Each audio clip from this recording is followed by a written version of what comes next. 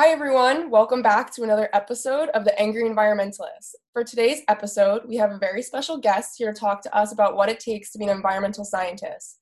This episode will be super beneficial to anyone who's interested in this field and is interested in exploring different options in this field. She graduated from SUNY Binghamton in 2018 with a degree in environmental chemistry and from Brooklyn College in 2021 with a Master's of Science in Earth and Environmental Science. During her undergraduate years, she participated in research and was involved in 2 published papers. Currently, she is working as an environmental scientist at a global consulting firm in the environmental health and safety market. So without further ado, I'd like to welcome our guest speaker, Renata Ontman. Hi, how are you? Good. How are you doing today? So far, so good. Well, thank you so much for willing to be on the podcast. I'm super excited, and I'm sure that this will be beneficial to a lot of people. Yes, thank you so much for having me. So let's get into the questions. Could you tell us a little bit about what you do as an environmental scientist? Of course. So my job tends to consist of both field and office work. So a lot of the field work, it could be anything from soil sampling, groundwater sampling. I have air, both indoor, outdoor, and subslab vapor sampling. Then we also do a bunch of oversight. So there will be like monitoring well installations to free product monitoring and wetland screening. So even for the field work, it's a lot of environmental media sampling. And then we also have a lot of oversight and visual inspections and site inspections. Whereas the office work, we get more into the due diligence remedial reporting. So the due diligent reports, they usually tend to be phase ones. So a lot of what we do is our clients tend to be both buyers and sellers of property because this market definitely serves the private sector. And so our due diligence reporting will go through a bunch of historical databases, map research, government files. Pretty much we want to find out what environmental liabilities and what kind of environmental conditions exist at a property. And depending on if they have a specific conduit to either impact soil, water, or air, it would be a recognized environmental condition. And there's all these government and legal jargon kind of defining what qualifies for these. So say you have a property that had a leaking oil tank or there was a chemical plant back in the 50s, but now they have a 10-floor condo building, you today wouldn't know what's going on back in the 50s. So we have access to all these historical databases and research files. So it kind of helps us let our client know what actually was going on and what the environmental condition of that property is. So then based on phase ones and New Jersey, we do a lot of New Jersey work, and New Jersey having the most Superfund sites. So they definitely have a more strict regulatory agency and how they conduct things. Like they have an additional set of guidelines for underground storage tanks, above ground tanks, industrial sites, like a ton of stuff with that. But based on what we kind of assess from that phase one, we can make the proper recommendation for what a phase 2 would be, and that would be more the subsurface investigation. So that's where all that field work kind of ties in. We're based on, all right, you had a tank here. This is the regulatory standard for how many samples you will collect, and you need to remove it. You need to do a ground penetrating survey, kind of just to see what's going on in the ground, utility mark out. Like it definitely opens up a whole layer of what's going on at that property. So that's kind of an overall sense of what I do. Yeah, I know I threw a bunch out there. No, it's awesome though. That's like, I want people to understand that there's like a lot of different parts within one job. So it's like you have many different roles. You're doing field work and you're doing like the written part as well and speaking to people. Yes. Which I don't think a lot of people think about when you go, like, I know for me, I was like, oh, I want to do science. I don't have to deal with people. And then it's like, that's the complete opposite. The further up you go, you notice the more you deal with people, because it still is a business. So I think that just like you should emphasize that it is the private sector and your clients will be real estate and developers. So it is something to keep in mind. Yeah, that's awesome. Thank you for that. Yeah, of course. So our next question, how did you get into this field? Like what made you want to get into environmental science? Like as a kid or like now? So I've always definitely been into environmental science. Like personally, I grew up in Brooklyn. So at the second I saw a lot, there's always litter, there's always poor waste management. So when you're young, you just like, it scares you. And it's like, what can you do about it as you grow older and you realize how more of a concern it actually is and everything that's going on in the world. And I always wanted to be a scientist. I guess I got followed into a more private sector version of what's available versus like the traditional science academia.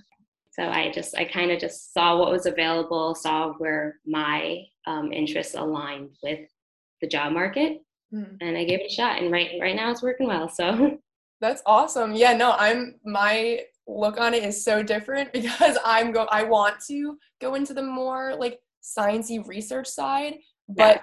I've recently been like introduced to the side that you're on through one of my classes. So it's like now it's like I don't know, I'm kind of in between both. So There's pros and cons to both. I like what I do, but I had to personally understand its value to the world. And I'll get into it even a little bit later where there's just limitations because I also like I did undergrad research, I did graduate research, and I really love the academic sphere. And I would love to get my PhD in the future, but right now I'm kind of just learning what the actual accepted business practice of remediation is and how being an environmental scientist actually plays in a more private sector field. So that's awesome. That's really awesome.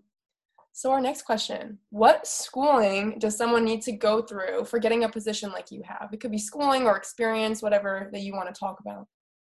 So schooling, I know I usually see like the positions and posts for my kind of position will usually be a bachelor's in environmental science, geology, environmental engineering, or environmental studies is usually what's there. I know there could be certain leniency, but as long as you've had kind of experience in that kind of realm of, or you've had an internship or something to that nature, that's usually what I see in terms of schooling.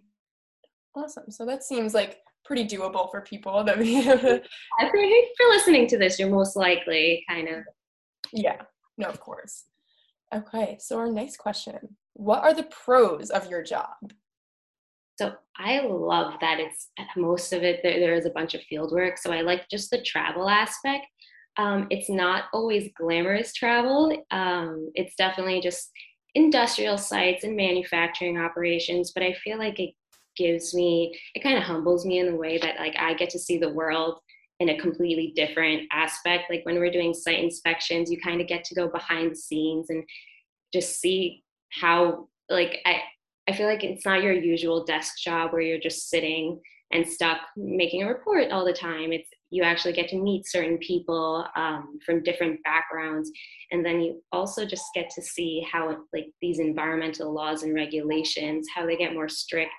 We're not strict, but usually for like New Jersey, we've noticed that the rules and regulations for like contamination and the pathways and migration to groundwater, soil, like all these standards as they get more strict and how that's implemented in our work and how we could clean up and go about remediating properties. So I feel like it's a good intersection for both like the environmental law and then also just the science of it. Yeah. Work. I definitely agree with the pro of having the field work. I think that would definitely be my favorite part. It gets fun. Going out in the field, that's nothing beats that. Yeah. So next, what are the cons of your job now? So with that being said, the field doesn't necessarily mean a meadow. So I have been in some pretty grossly contaminated areas where you're drilling down to 50 plus feet and it's not soil at that point. It's just so grossly contaminated. So I feel like in the downside of it, it's just like you are exposed and you witness the severity of contamination that's been going on from all these from all these chemical manufacturing plants where they couldn't care less 30 years ago, like all this you're just exposed to a whole different generation of thought and how they treated the Earth's resources. So that definitely hurts to see. And even in theory, we could clean up as best as we can. I think there is still a lot of limitations and a lot of work to be, there's definitely a lot of work to be done, but it's interesting. I do think there's a lot that we could look forward to in terms of like bioremediation, microremediation, and that hasn't been as the business practice of remediation. Yeah, no, I think that's definitely, I know myself, I have a lot of climate anxiety, so Yeah. seeing that, like, I'd probably be like, oh my gosh, like, it's worse than I thought. Like, I know all the news coming out. I'm like, every day there's something else. And I'm like, that definitely would probably, I mean, right now it weighs on me in my own career. So I know it Yeah. must be weighing on you as well during certain times. But knowing the work that you are doing is helping. It's supposed to be out there and helping or changing. Yeah, there's some gross stuff out there. Yeah, I was actually in one of my classes, I forget the exact example and location, but we were doing more of an environmental justice part Okay. of the work that we do and that you do. And it was looking at like this sludge, and these people were like, no one, you can't sell your property now. No one wants to move there. So, and it's not in rich areas, it's in low income areas, and people couldn't move, and their sewage was coming out from the ground. And it's like, I don't know if you personally have to go to sites like that. No sewage that I've seen, but Yeah. yeah. So it's crazy to see the different environmental parts of that. I'm glad you don't have to do that personally, because that doesn't seem like be the best smelling. Oh no. Okay, and lastly, our last question. If you could give someone one recommendation who wants to have a job like this, what would it be? Definitely be open-minded, and it does get dirty. So that's definitely a heads up. I've definitely come home covered in like a light dust, or my boots are all dirty. So it's just, if maybe that's not your thing, it's something to be aware of. And the work can get a little physically demanding. Like I'm tiny, I'm 5'3", but I've had to carry heavy air monitoring equipment on like these sites in New York City on ladders, and like it gets, you kind of start blending into like construction industry as well. So it's just like you should be aware of how things could happen in that nature. And definitely there's a lot of safety training and things of that nature, but you definitely should be open-minded that those are the environments that you'll be present in, and definitely just be ready for a diverse array of tasks. Like I've been exposed to asbestos inspections that I wasn't necessarily as interested in initially, but I think there's so much that goes into environmental remediation, environmental health and safety, and building science. So there's a lot. So it's just to be prepared for, it's not always going to be as clear cut and streamlined as maybe a job ad says it would be.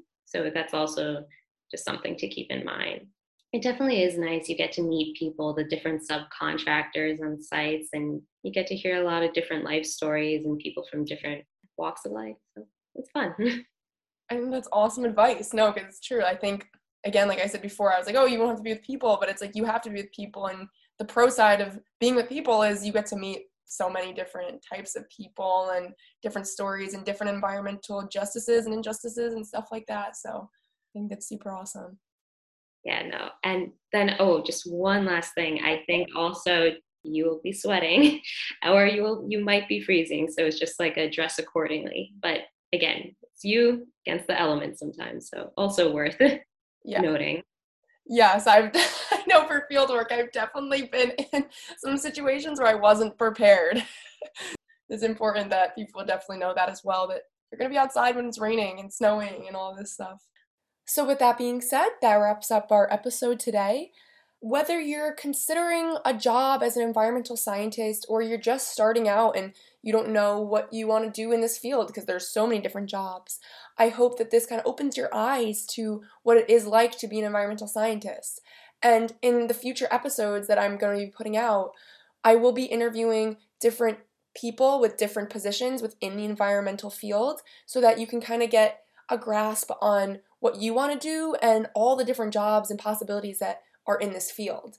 So again, with that being said, remember to stay angry and go create positive change.